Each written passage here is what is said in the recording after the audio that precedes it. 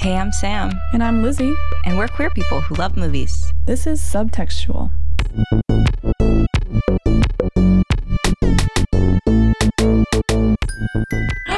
I love this song.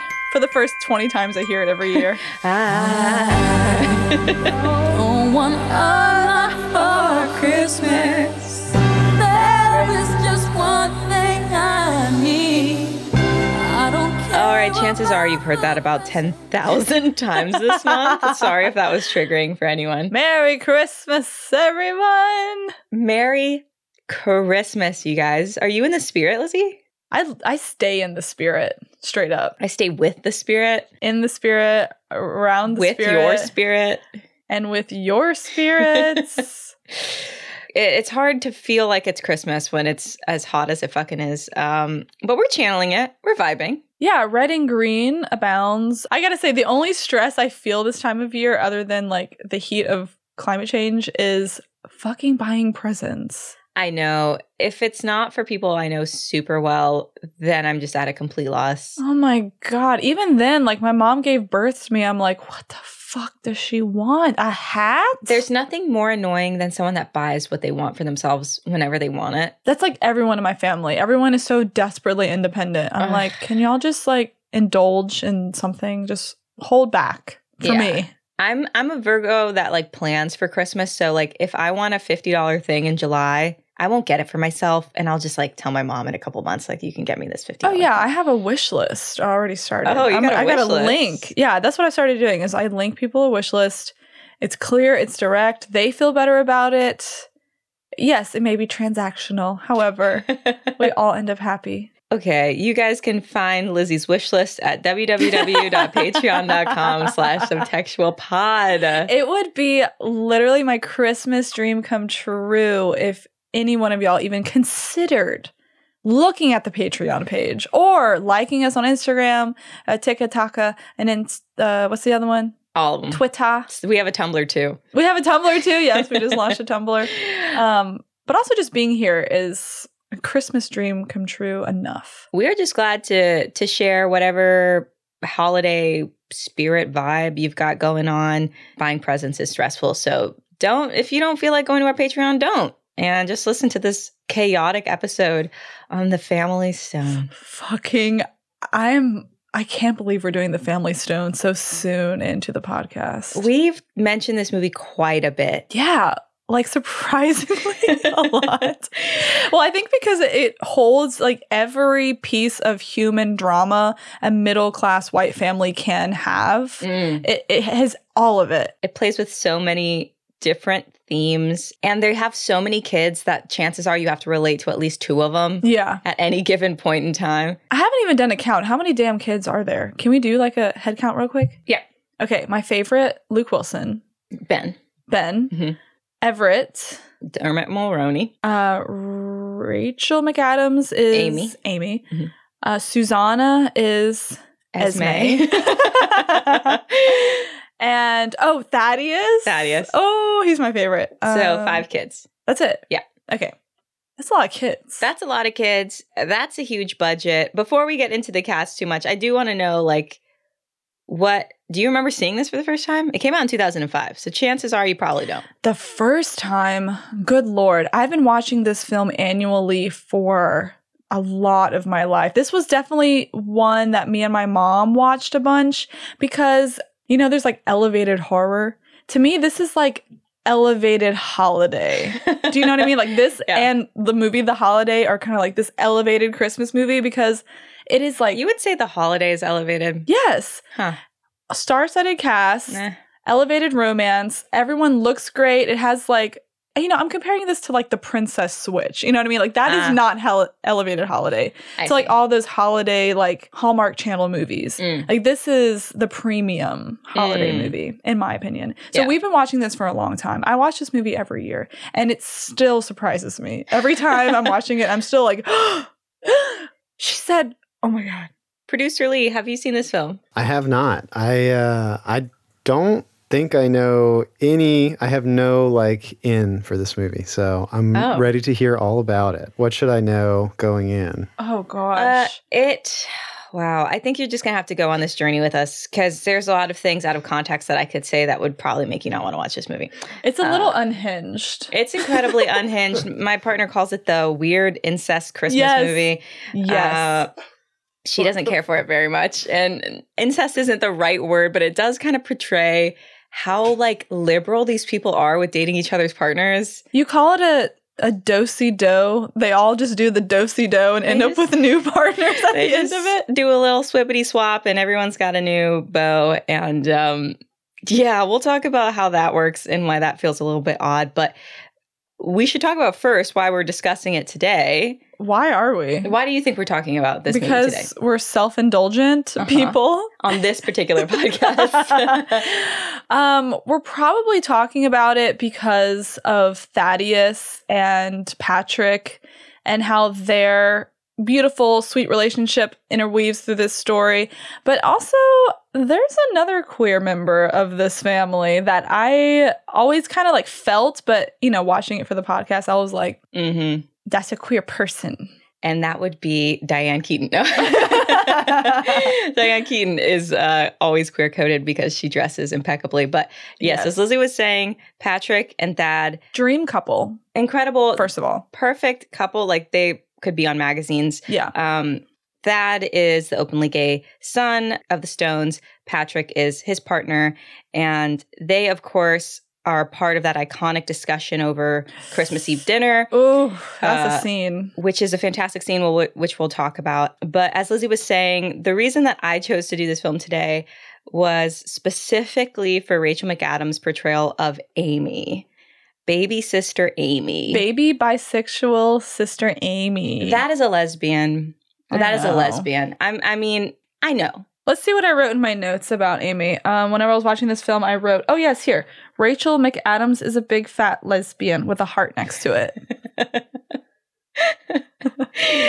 Oh, my God. Okay, I'm going to go, not to jump ahead, but I just want to, I was watching this and wrote this. Let's see. We meet Amy, played by Rachel McAdams. Lesbian car, lesbian tote, lesbian outfit, lesbian hair. Lesbian, period. If you looked up lesbian in the dictionary, it would be a picture of Amy Stone. And she's angry, just like a lesbian returning home alone for Christmas would be. Yeah, there is like a bit of loaded animosity. I mean, obviously there's like overt animosity between Amy and Meredith, but it's really like Meredith's conservatism or like conservative nature that Amy seems to have a huge issue with. And that always read to me as, you're gay. It always read to me like, why does she have such a problem with this attractive woman?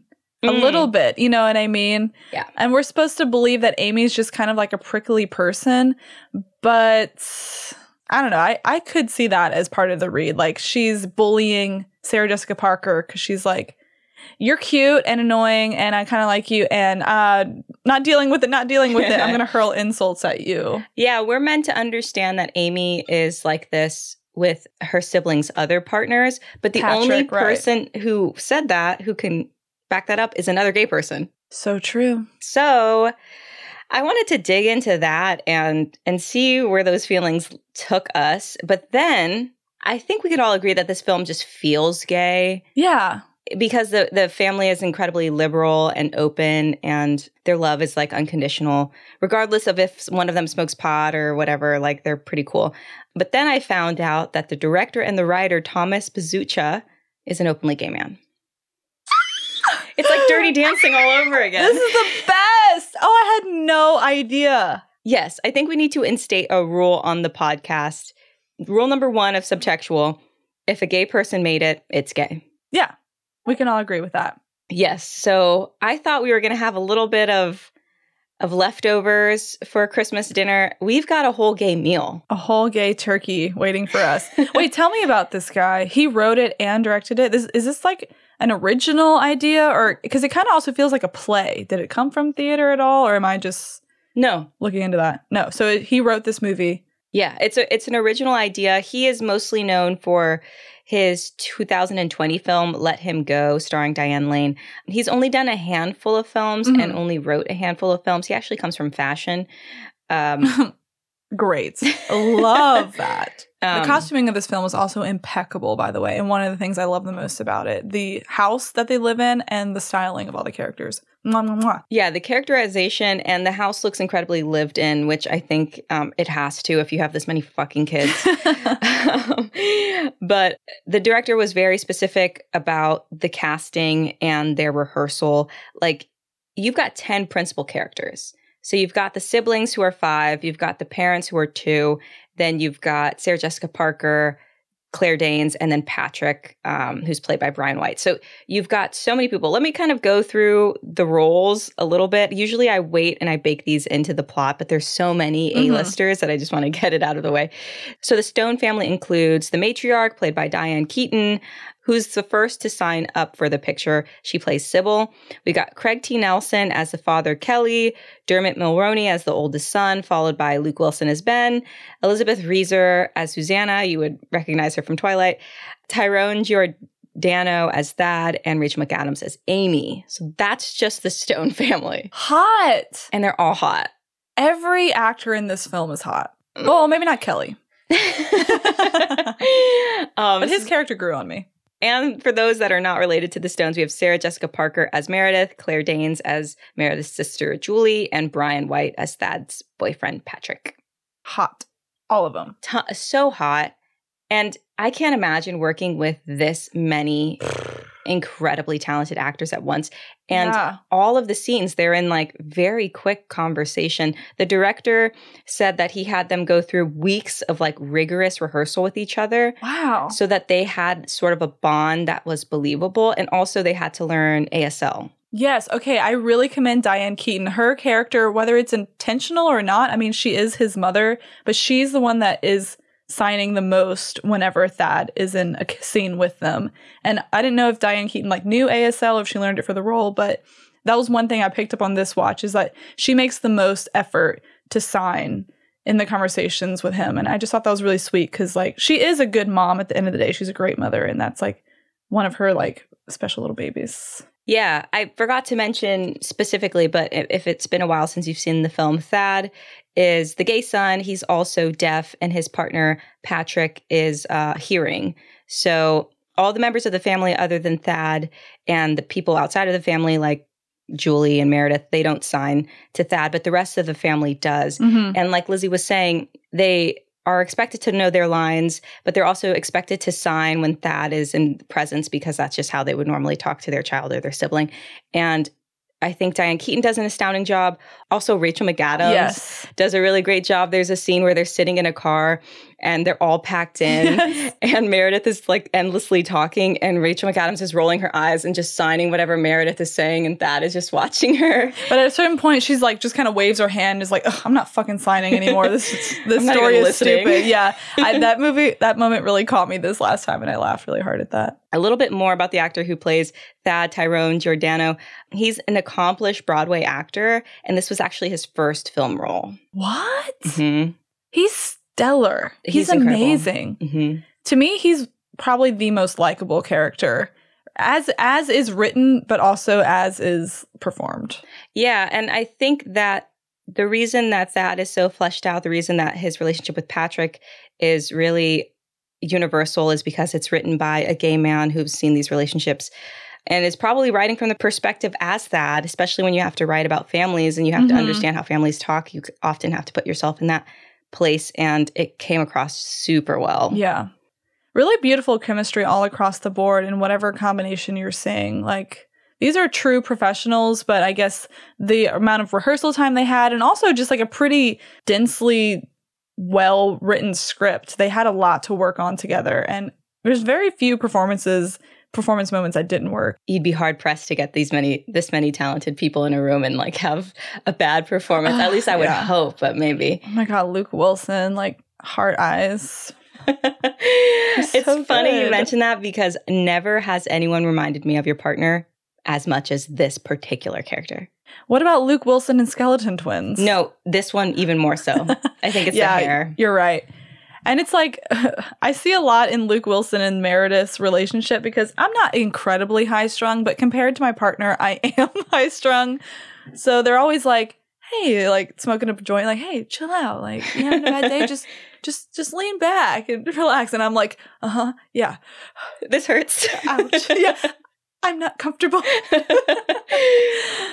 Without further ado, let's get into the movie. Okay. You don't have to be nervous. I'm not. They're gonna love you. There's nothing harder than joining a family, He intends to give that girl my mother's wedding ring. especially one like the Stones. She's got this throat-clearing tick. It's like she's digging for clams. Ready? They have a funny way of making you feel at home. Hello. You have a lovely home. All the better to entertain you, my dear. They hate me. They hate me. They just met you. What's so great about you guys? Nothing. It's just that we're all we've got. And you're the worst. I'm the worst. All right, so in case you've forgotten, the Family Stone centers around Meredith comes to the Stone house to meet her soon-to-be fiance's family, only to realize they are not what she expects and a little more unfriendly. So her sister, Julie, has to accompany her on this weekend, and hilarity and romance and family sadness ensues. Romance question mark? I don't know if I would call it romance. Horniness ensues. Before we get into the plot, I want to make it very clear. This is a very charming film. I like it quite a bit. I will watch it every single year, but if I sit down and I really think about the events that happen over these couple of days, I start to question what the fuck is wrong with these people. I start to question why I like this movie. Like, I watched this last night with my friend's boyfriend who had never seen the film before, and in fact confided to me that they have not seen a rom-com since high school, which was like over 10 years ago. Jeez. And I said, how have you avoided it? And I said, welcome to the Family Stone, the most unhinged of all the family dramedies of this time of year. So while we were watching it, he was like, wait, are they related? Okay, are they related? And I was like, look, just pretend everyone's related and you're going to enjoy this a lot more. Yeah, there's so many fucking kids, and none of the kids especially look like each other, so it makes it hard to determine like who the fuck is not related to who. Is it okay that they're hitting on this person? It's not. No, it's not okay. At least they're not related. So yeah, so first we meet Meredith, who's played by Sarah Jessica Parker, and Everett, who's played by Dermot Mulroney. We meet them in New York, and we learn that Meredith is high-strung, if that's the word we want to use. To say the least. Yes, Sarah Jessica Parker cannot be overlooked in this role.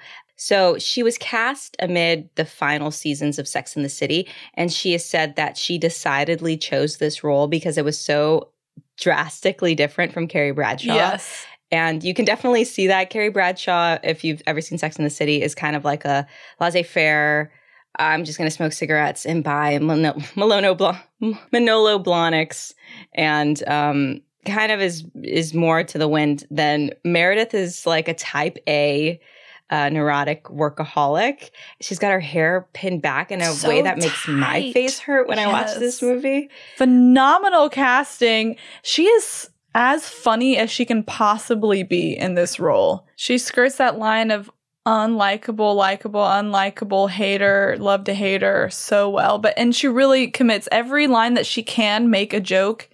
She goes there. Like, she makes her character laughable and ridiculous. She's so funny, even though she's supposed to be so tightly wound, as you're saying. And Everett is the eldest son of the Stone family, and they're going home to, I think, New England to meet the rest of them. I guess Vermont, because they're smoking weed pretty openly. That was my guess. I think it says New England. Vermont, New England? Probably not. I actually don't fucking know where Vermont is. The top. It's anyways. Anyways, they get to the Stone home a couple of days before Christmas, and we meet Thad, who is deaf, and his boyfriend Patrick, who is hearing. We meet Sybil, who is dressed amazingly. I'm starting to wonder, like, if there's even anyone who dresses Diane Keaton in films. Like, does she just dress herself? I would just let her dress herself, definitely. And also the, like, gray streak in her hair in the front, like her bangs are gray. Stunning. It's everything. It's like, everything. The pressure I would feel having to dress Diane Keaton.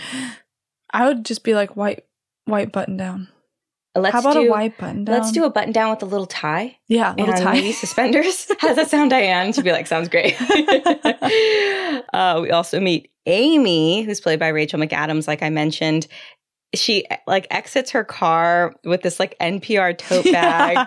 Her car just screams dyke. She even has like a laundry basket that just seems gay. Like everything about this character is gay to me. And also her bedroom's like the top loft room, like up in the closet where no one has to think about her so much, and she can like retreat and listen to Tegan and Sarah. That's where they put the gays. That's exactly the room I had growing up. Really? Like the little loft third bedroom? I had what was considered an office, so it wasn't even a full bedroom. No closet, underneath no access. The stairs. Exactly. Harry Potter, nice to meet you. Harry Potter style. So Meredith and Everett haven't arrived yet, and Amy tells the family that she met Meredith and she hates her. She says, I was in New York in November. She's a total phony. She's completely uptight. She's not wrong. They clock before Meredith even says anything problematic, they clock her right away. Yeah, this family is so, I don't want to say hippy dippy or liberal, because I don't think either of those words like really sum up how open this family is. But they definitely hate Meredith the moment she enters. Like she walks in and she like shakes their hands instead of hugging them.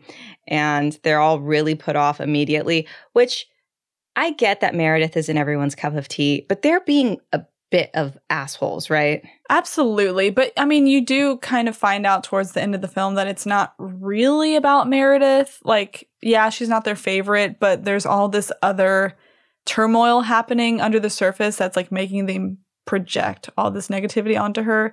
That being Diane Keaton's breast cancer is like no longer in remission. And also there's probably an element of like Everett being the oldest and therefore like the star child and like no one being good enough for him, blah, blah, blah. Which when Amy says when Patrick alludes to Amy having a problem with him back when he and Thad just started dating, like in my mind, I'm like, oh, it just wasn't someone good enough for Thad. So they're just kind of like always like, oh, well, she has to be perfect. And they're projecting all this shit onto her. But at the end of the day, Meredith is kind of a bad person and really annoying. I'm of the mind, having seen this movie a couple of times preparing for this podcast, I think that the way the family acts is really tacky. Yeah. Really immature. And although Meredith isn't a great person, they have nothing to go off of in this moment to be acting so like defensive or I should say offensively rude to her. They don't try to welcome her. No, and you don't understand what people's comfort levels are when you meet them for the first time. You can't expect someone to come into your house and just take their bra off and have, sleep in the room with their boyfriend and be exactly like you. But with Julie, her sister, they immediately like her and don't give her any hassle. Mm-hmm. And maybe it's because they can tell she's a little more open-minded and she's less annoying. Yeah. But maybe it's because she's not dating any of the sons or daughters of the family. That's very interesting that you bring that up. And I'll try to figure out like why that happens later when Julie enters, because that opens up a whole can of worms of like weird fuck shit. But they meet Meredith and they're all really bitchy to her for some fucking reason. And after this, Meredith gets really cringe and is like shouting at Thad because she knows that he's deaf. And Thad's like, why is she shouting at me? It's so embarrassing to watch her in some of these scenes. Yeah. And then Meredith says she doesn't want to sleep in the same room as Everett, which it's like I can kind of get. I mean, this seems more like she was raised a certain way. Yeah. Rather than she's trying to be like a bitch. And everyone gives her a hard time about that as well. And then that means she has to take Amy's room and Amy has to sleep on the couch and Amy's are already pretty prickly. So that just makes things worse. And then we meet Ben, who's played by Luke Wilson. He was actually, the role was offered to Johnny Knoxville before him. That would have been a mistake. So it was definitely typed for this kind of like, hey, man, whatever. You're shoveling snow and I'm the snow. But we get this meet cute where Meredith is walking down the stairs. Ben is at the bottom of the stairs and they see each other for a moment. And that happens also when fucking, what's his name? Everett sees Julie. Yeah, on the bus. So that was intentional, which I understand now. Yeah. Very romantic. I mean, fine, but like, why would you look at your brother's girlfriend like that? I get it's a rom-com, but like have some self-respect. Yeah. That's pretty fucked up. It's pretty fucked up. And I guess our justification is that like his brother is doing the exact same thing with her sister. So that is not it cancels out. No, that's the logic of this movie, is that it cancels out. And I'm like, no, it's just like y'all are both fucked up. No, exactly. And we all agree that it's okay at the end somehow. No, you're so right. And we will definitely talk about that when that like comes into play in a couple of scenes. But like I said, Meredith is not a lovable character. But why are they so fucking mean to her? Susanna's kid, Elizabeth, ruins Meredith's shoes, just like cracks them open for fun on the table. And Meredith sees her shoes and like grabs them and is like, what the fuck? And these are Milano Blahniks. Yeah. And Susanna's like, oh, I think we have glue. And she's like, it's fine. Say sorry. Your kid just destroyed something that I don't understand. If my dog, if my dog even destroyed something of somebody else's, I would be apologizing profusely. I mean, it kind of sounds like they had already made up their minds about Meredith before they even met her because of how Amy's talking about her, because Amy's the only one that has met Meredith in their dinner in New York. But also even Susanna's like, yeah, I talked to her on the phone. She sounded curt. Yeah. You know what I mean? So they have already made up their mind about her. Plus like the compounding of all these emotional issues they're having that they're trying not to address. They're very cliquey, and I understand that, but I think this is just really tacky. Yeah. So Sybil thinks that Everett has come to ask for her mother's wedding ring to propose to Meredith, and she's not super stoked about that. I don't know if you could tell, but everyone fucking hates Meredith. She's like, tough shit, buddy. I'm not giving you that fancy ring. I love that. She doesn't just say no. She says tough shit. It reminds me of the Babadook where he's like, I'm hungry. She's like, you're hungry? Eat shit. Yeah, exactly. Just saying it like it is. Sorry, child. So later they play a game of charades and Amy chooses Meredith's movie that she has to act out. And the movie that's selected is The Bride Wore Black. And on the fourth word, she's gesturing and she lets her arms kind of go as she's thinking about what to gesture. And it looks as though her finger is pointing at Patrick. And I guess I didn't say this earlier, but Patrick is a black man. And so Amy says, I can't believe you're pointing at him. And everyone's like, they don't know what the movie is. Yeah. So Meredith just like leaves, and then they realize like the movie's title, The Bride Wore Black. Yeah. And Patrick's like, thanks, Amy. I think everyone knew that Meredith wasn't intentionally doing that, but the fact that Amy's trying to fuck with her in this way is just really fucking mean. And it also brings Patrick down, and this like don't bring him into your anger. He's just here trying to deal with y'all's family bullshit too. Yeah. And it wasn't definitely not a fair moment on Amy. She's like very malicious towards Meredith. I mean, the thing with Meredith is that she does say and do some really actually awful shit, but also in these moments, they're not giving her the benefit of the doubt. So she's so afraid of messing up that when she does mess up, it feels triple bad. Yeah. And that happens a lot later in the film. Yeah. They are so critical of her when she does baseline that she can't afford to make a mistake. So this, especially with like Thad and Patrick, she's hypersensitive of Thad because she keeps saying like, I don't know the language or I don't really know how to talk to you. Not in a way that I think is insensitive, but in a way that I think is like unintentionally ignorant. Yeah, very ignorant and like very uncomfortable with her ignorance. And instead of just like kind of taking a breath and like thinking about it or like seeing how everyone else treats him, she just kind of flaunts her ignorance a little bit and like digs herself into these holes. It's really uncomfortable. As Meredith storms out after charades, she tells Everett, you're starting to look at me like they do. And she thinks that he's beginning to have doubts about their relationship, which she would be right about. Yeah. Meredith tells Everett, I wouldn't want you if you got caught up in something and couldn't find a break. Huh. Basically meaning like, I don't want to have this relationship if we were just a good thing, but you just don't know how to break up with me because nothing bad has happened. Right. I see what you're saying. Which she's really right about that. Which, I mean, people get in those relationships all the time. But I guess as you get older, those relationships can turn into engagements, that can turn into marriages, that can turn into the rest of your life. Well, that's why you always meet the family at Christmas before you start plopping rings on fingers. It's like one of the big milestones is like maybe at a base level, if my family is important to me, you have to get along with them in order for this to work. No, that's super valid. If I was Meredith, I would run the other way, honestly. No, she like turns to the side and says, "This is good for me. I'll just stay in the family just with the less rich one." All right, you guys, it is Christmas Eve. So Meredith, Sybil, and Amy are all in the kitchen. I've never seen a cinematic portrayal of myself in the morning like I see reflected in Amy. Like Meredith and Sybil are like, "Hey, good morning." Amy walks in and says, "Is there coffee?" She's wearing like a Stinky Band t-shirt. Okay, she's wearing a Dinosaur Jr. t-shirt. Dinosaur Jr. has come up in a lot of the subtextually queer-coded characters we've talked about in this podcast, like most recently being the main character in Stick It has Dinosaur Jr. posters all over her wall. Mm-hmm. So, okay. We're just drawing lines here. I'm not trying to connect these universes, but I'm not trying to do that. And then we learn about Brad, who popped Amy's cherry. Oh, Brad. And when Sybil talks about Brad, Amy looks actually in pain, like torturous pain. It's her one weakness. She's so confident about everything. And then when this relationship gets mentioned, she's so fully uncomfortable. And she almost looks at her mom and looks at Meredith like, don't talk about this in front of her. Yeah, don't give her ammunition. Mm-hmm. But I read it as like gay. Oh, that too. Really? This is going to be the guy? Fucking love But there's nothing wrong with Brad. Mark Brandanowitz? Yeah, Mark Brandanowitz.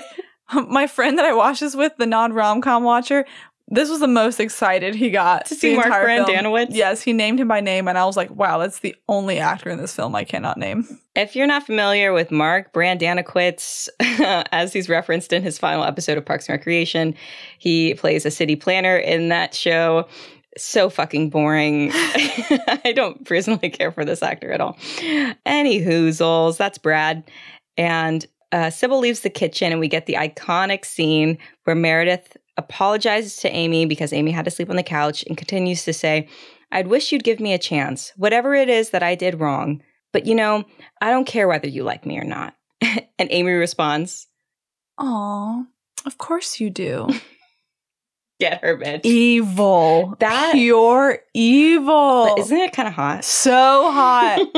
I'm like, yes, she has got your ass whipped.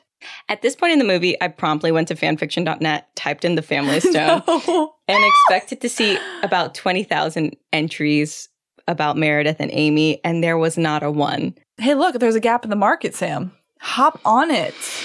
The time is now. Necessity is the what to invention? Something Slut? Capitalism. To invention? You're right. I need to get cracking on that. Yes. I want it on my desk by New Year's Eve. Thank you.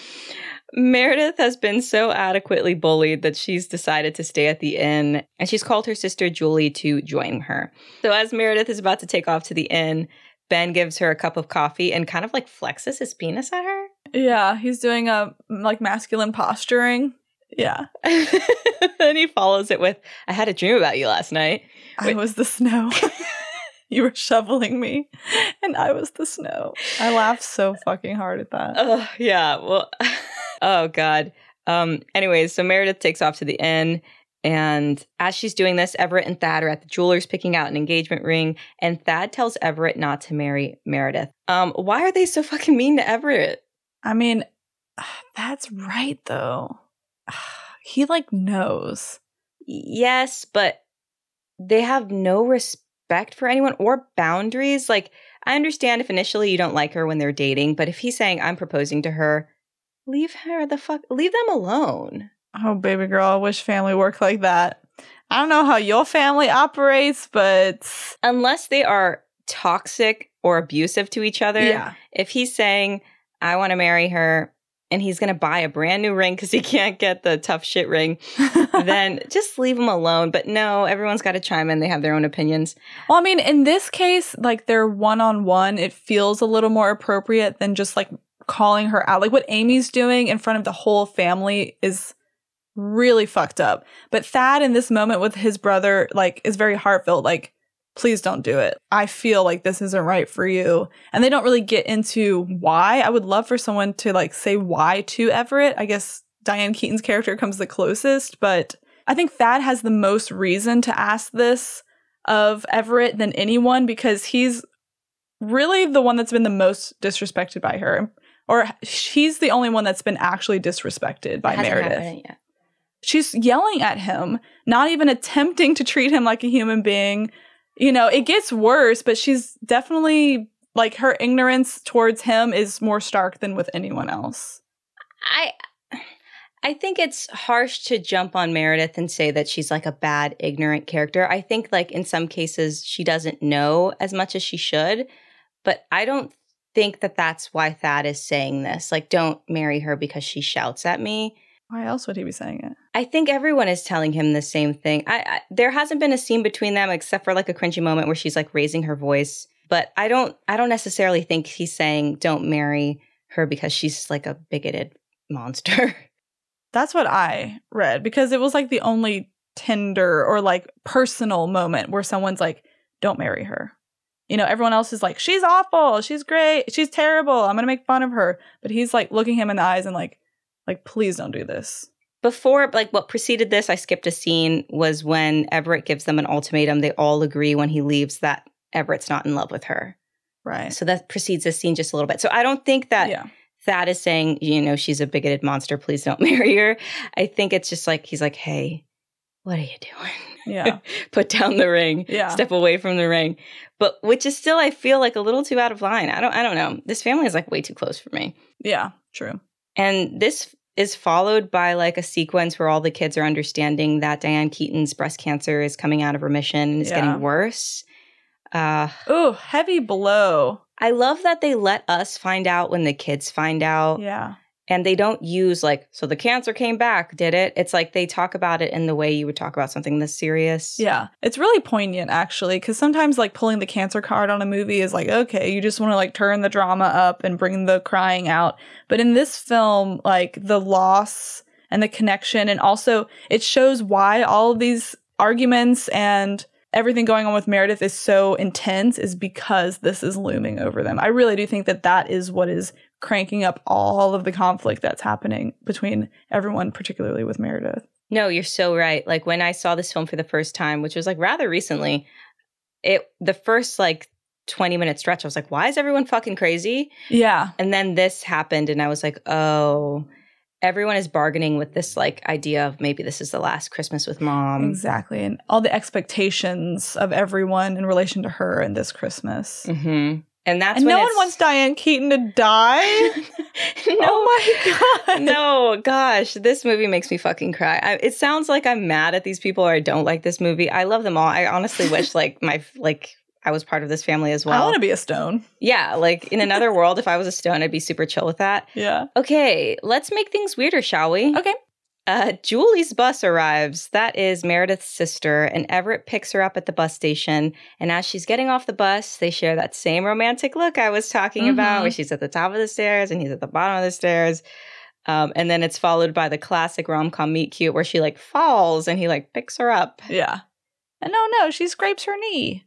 Okay, Claire Danes is stunning, though. I don't know. Claire Danes doesn't do it for me. Dermot Mulroney never's done it for me. I hate that man. But so I was just never meant to like whatever happens between him and Julie.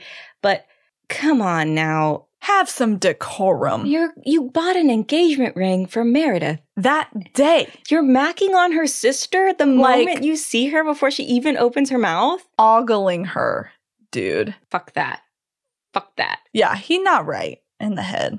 At least Ben has some tact. He gives it some space. Barely. He's also ogling her scenes before this. True. But it feels a little more like I do think that those two characters in this funny way like have chemistry and balance each other out. Whereas the Claire and Everett character, I'm like, you're just like lusting after these beautiful women like one after another.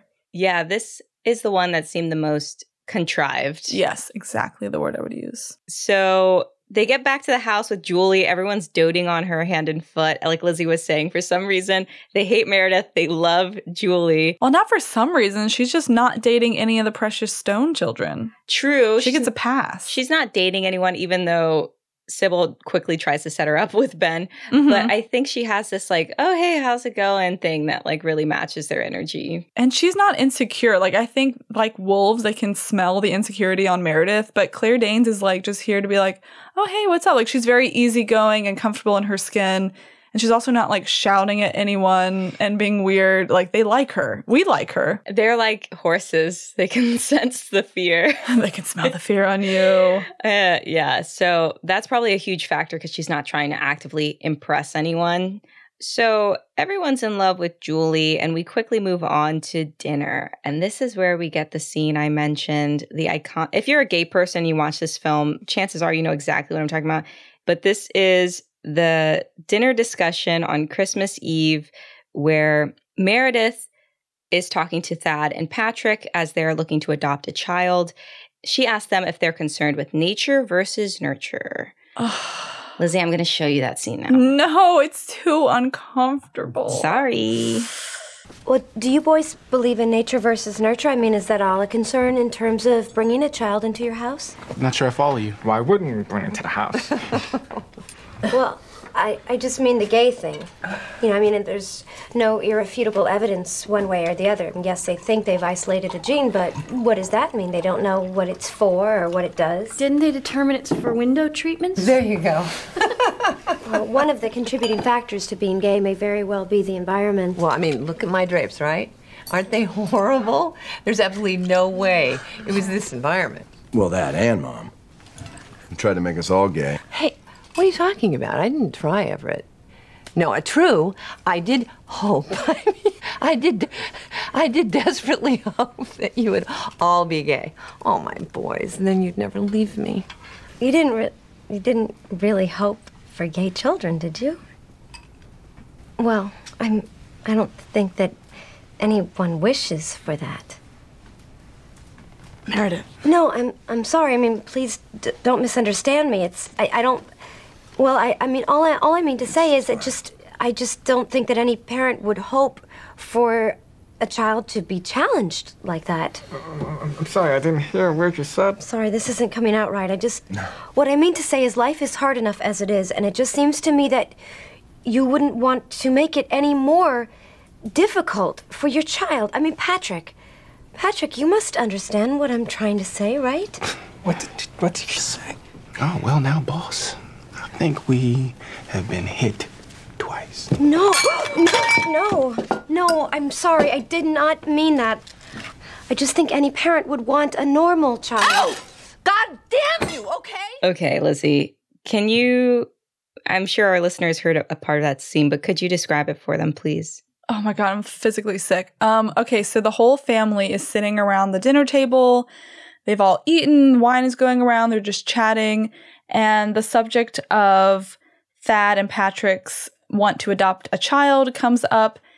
And for some reason, Meredith takes this opportunity to ask them if they're concerned about the child being raised gay in their house and if they would ever wish that upon them.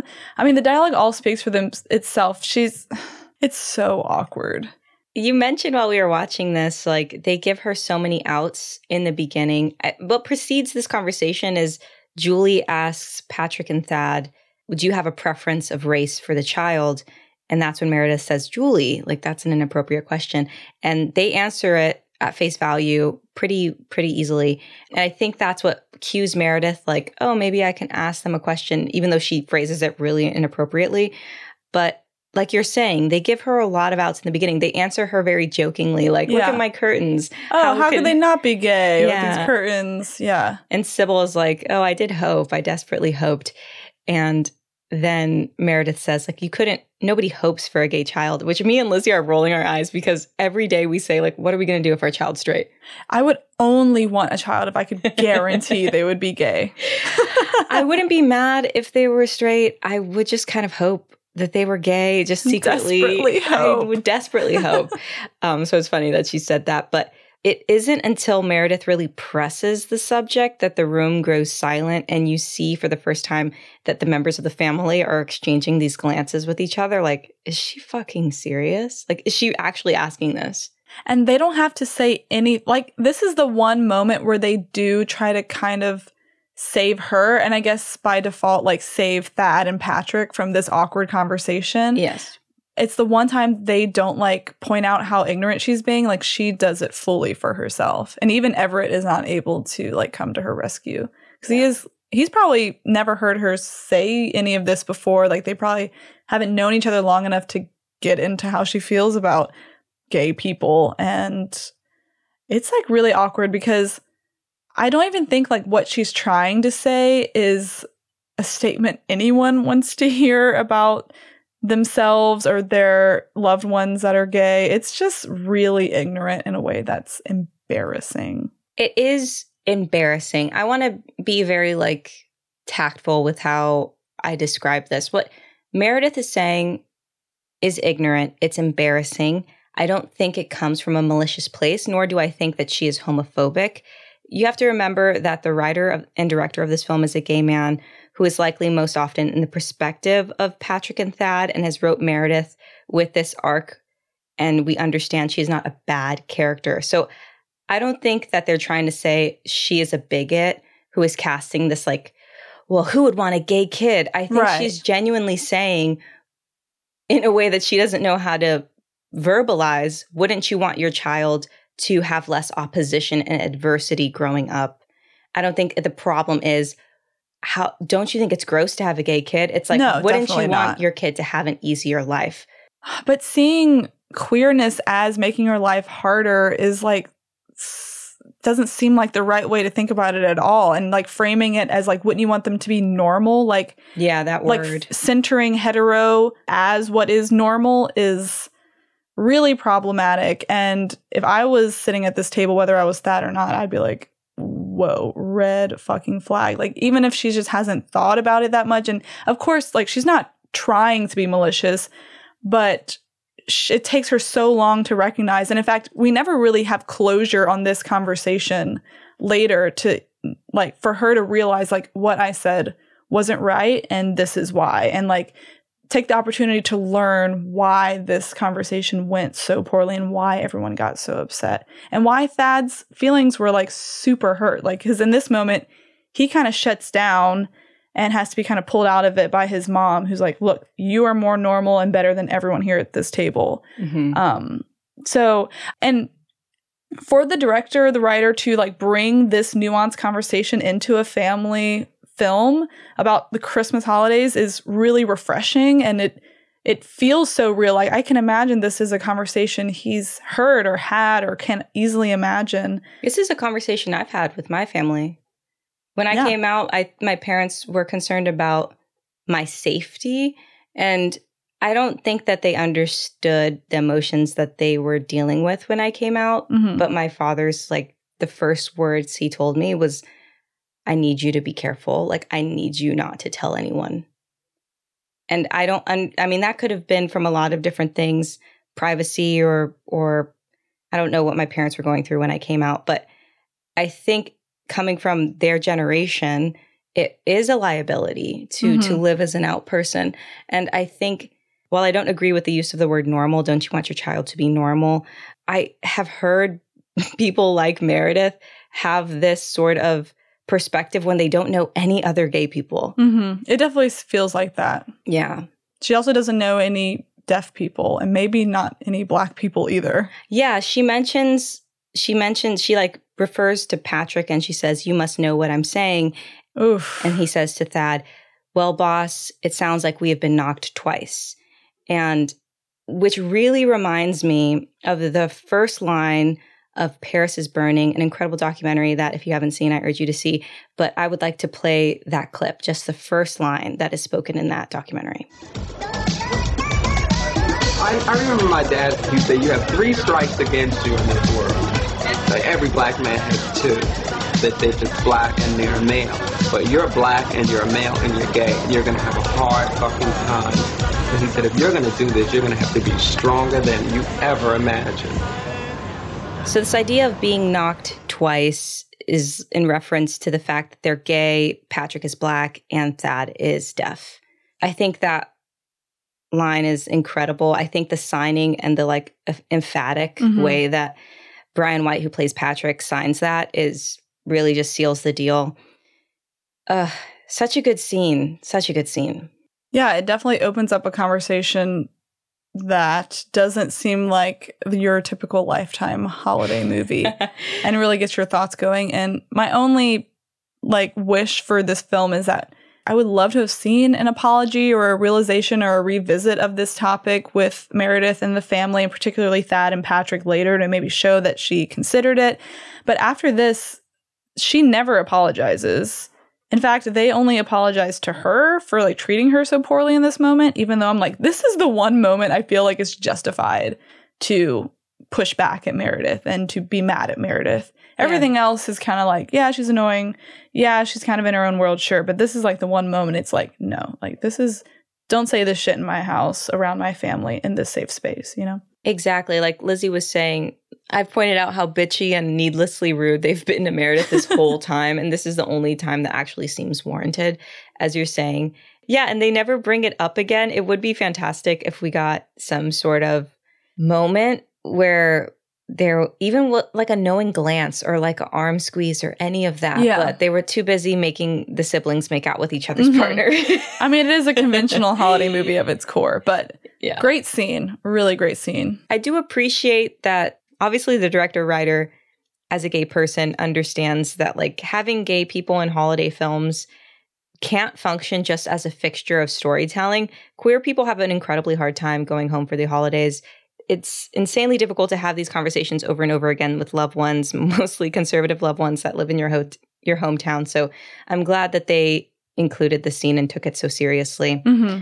After this, Meredith attempts to leave but crashes in a tree. Ben takes Meredith to a bar, and Everett and Julie go out to look for them. At the bar, Meredith is getting drunk, and she says, I love the gays. Gay people.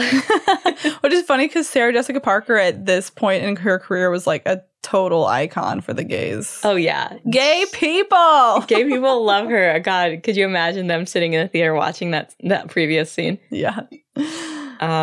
Ben tells Meredith maybe she should stop trying so hard. The chemistry is flowing. Juxtapose this scene with the most boring conversation I've ever heard between Everett and Julie. God. And they're falling in love from 0 to 60 in the matter of seconds, having the world's the most dry and boring conversation I've ever heard in my entire life. I think this is where the writing starts to slip. I think this is where Dermot Mulroney, who plays Everett, is okay, I'm in love with her now, you know, and just cranks it up. It's like a switch. Yeah, it really is a switch that gets flipped. And I said this in my Policeman episode, but when two people are having a conversation about how much they love art in a film, I'm okay, you're just virtue signaling that these people have elevated taste. I get it. And they're connecting on this level. Yeah, I'm just blah, blah, blah. Okay, fine. They're together. That's all you have to say. Just show them fucking. Honestly, that would be easier. Honestly. Oh, I meant to bring this up. You know, it's no shocker to me that the more gay the character in this film, the more stable they are. Thaddeus and Patrick are over here totally just got their shit together. They went grocery shopping. They have their own car. They got their own room at the inn. They are set. And all the straighter and straighter these people get, the more insane their decisions are. I love that you mentioned that. I wasn't going to bring this up, but as this bar thing and the Julie thing are happening, you see Patrick and Thad walk home to the inn, and there's no subtitles at this part, but Thad signs to Patrick, "The sky looks beautiful," and Patrick signs to Thad, "No, you're beautiful." They're just literally living their best life. They've cleaned the kitchen, they've put all the groceries away, they set the timer for the turkey tomorrow, they're walking back. They are insularly having the most beautiful snow globe Christmas experience, and everyone else is pissed off and confused. They're which one of my siblings fucking girlfriends I want to sleep with? I just really appreciate that about this movie above almost all else. It's so true to life, dude. So yeah, we wake up. It's Christmas morning. Merry Crimbus. Merry Crimbus. Everything normal. Meredith wakes up in Ben's bed and assumes they've slept together. I think safe assumption. So she slaps him and leaves. Sybil eventually gives Everett the ring, saying, I'm sick, honey, and you can't fix it. Not even by getting married. Oh, a boy crying scene. A rarity, a gem. Everett just starts crying. I love seeing boys cry. Me too. So good. Oh, and Luke Wilson cried earlier in the film. Yeah. Another gem of a scene. Everyone cry now. Everyone cry now. Me as a director. Do it as if you are crying. I know you're ordering ice cream, but try crying. Ben takes the ring, shows Julie, asks her to try it on. Not a good look, bitch. Sybil is figuring out what the fuck is going on. Meredith enters the kitchen in the clothes from last night. And I love these next few scenes because everyone's putting it together at their own pace. Mm-hmm. Like people are stumbling in to get coffee and like falling straight into the tea flowing forward. Poor Brad. Mark Brandanowitz enters and Amy's like, what the fuck are you doing here? And he says, oh, Meredith invited me. And everyone's like, what? And he was like, Meredith and Ben and I were at the bar last night. We got super fucked up. What? Everyone's like, huh? And Meredith's like, time to open presents. Yeah. And hands them all the same exact present, and they open it at the same time. And it's a lovely framed photograph of Sybil, who is pregnant at the time with Amy. Beautiful photograph. This is actually a real photograph of Diane Keaton, and they just made they edited it later to make it look like she was pregnant. Man, the tone shift of this movie is like really a roller coaster, but I'm on the ride at this point. This is a really emotionally poignant scene because it gives Diane Keaton that opportunity to have that moment with Amy, Rachel McAdams' character, where she's like, that's you and me, kid. And Amy starts crying and I'm crying and Meredith is like, why are we crying? Yeah, Meredith has no idea that Sybil is unwell. Yeah. So it's like she accidentally did something good after accidentally doing a bunch of bad things. And this is also where we see the shift of the Stones liking Meredith. So like, yeah, the more that Meredith lets things hang out, yeah, the more that they can relate to her. So she's a complete mess at this point. She's just giving them the Christmas presents. But Everett is like pestering Meredith so hard. And Meredith has seen the ring on Julie's finger. And so she says, look, Everett, I'm not going to marry you. Awkward. Awkward. And then she makes it worse. He says, I didn't ask you to marry me. And she says, I slept with your brother. And then Ben makes it worse by saying, we didn't sleep together. And she says, does anyone love me? Like runs away. This is when SJP is like, this is a comedy now. Yeah, sorry. Everyone, I think they start playing that song. Dun, dun, dun, dun, dun, dun, dun, and like everyone's just off to the races, like fighting, screaming, falling. Oh my god, no, it's all right, sweetie. Let's just get this off. You're gonna be fine. It's your pretty hair. I'm just as good as any of you. Of course you are. Better, probably. So Everett's chasing Ben because he thinks Ben has slept with Meredith. And then we get Meredith saying, what's so great about you guys? And then Amy says, we're not that great. And then Meredith says, and you're the worst. And she falls in the egg. It's like really great. We're just like zooming towards resolution in this really physical way. They're like 5 minutes left.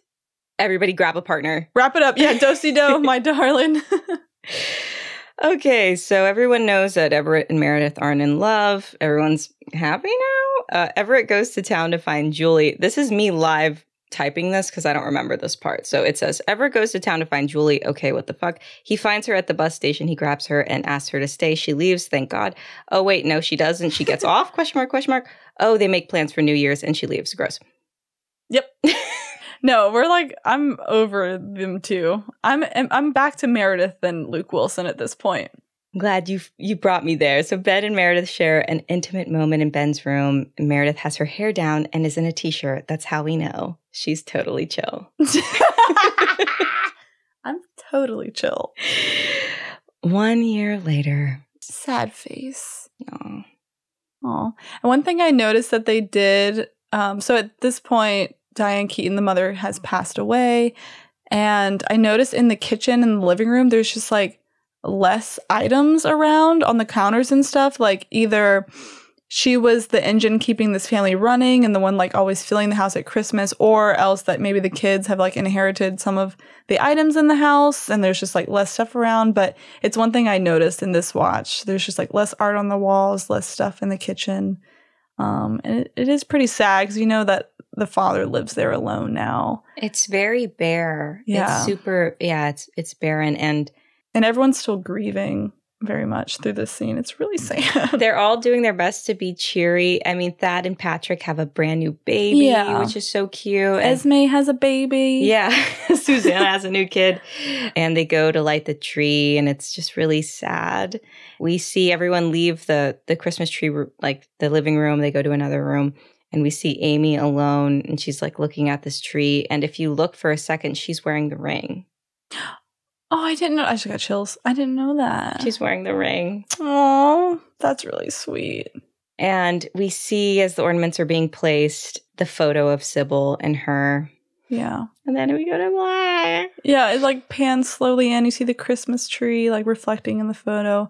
It's really beautiful. It really is. For this movie being so crazy and weird, it hits a lot of the beats right spot on.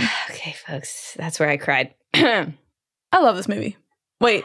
Oof. I watch this movie every year and enjoy myself. I fucking love this movie. Dude, my friend that was watching this with me, like, on the final shot of, like, you know, Susan Sarandon blonde. I'm sorry.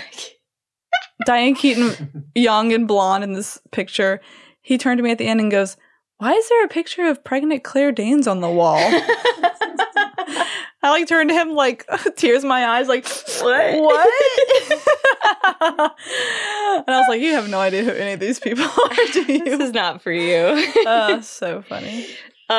Okay, with a budget of $18 million, this film earned $92.9 million at the box office. And counting. And I paid money to see it. So what the fuck? This year. Wait, what year did this come out? 2005. Oof. God, yeah, this has been in my rotation for a minute.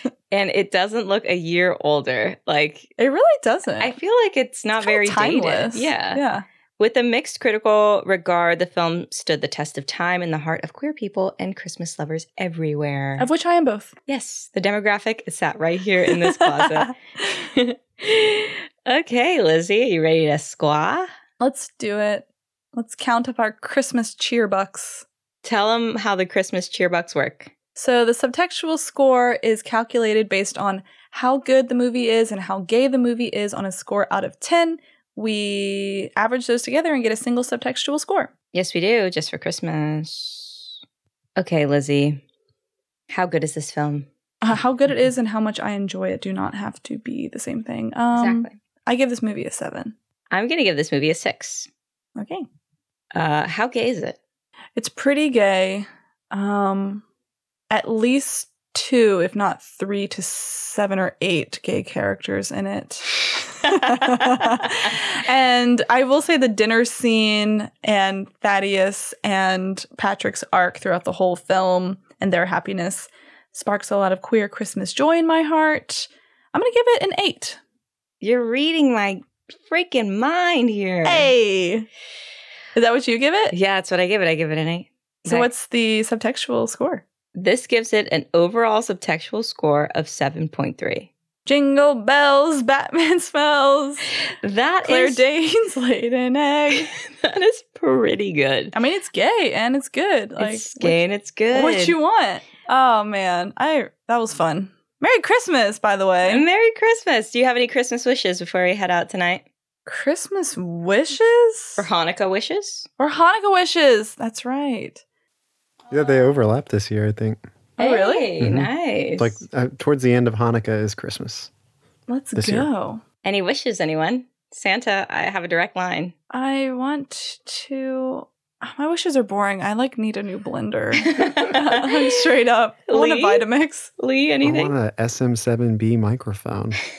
Write that down, Sam. SM7B. No, it's too expensive. Like $10,000. We're taking donations for Lee's Hanukkah gift. I want a spin-off of The Family Stone where Amy lets her freak flag fly. Freak flag fly. Well, Merry Christmas, you listeners. Merry Christmas, Sam. Merry Christmas, Lee. Lizzie. Happy holidays. Yeah, we're going to take a little break for the holidays, but we'll see y'all in 2023. Yes, baby. Feeling fresh, looking good. Well, feeling fresh. Looking good is open. You don't even see us, do you? You have no clue. Merry Christmas, y'all. Merry Christmas. Happy holidays. Thanks for listening to this episode. We hope you enjoyed it. If you'd like to keep this content ad-free, please consider supporting us at patreon.com/subtextualpod. See you next week.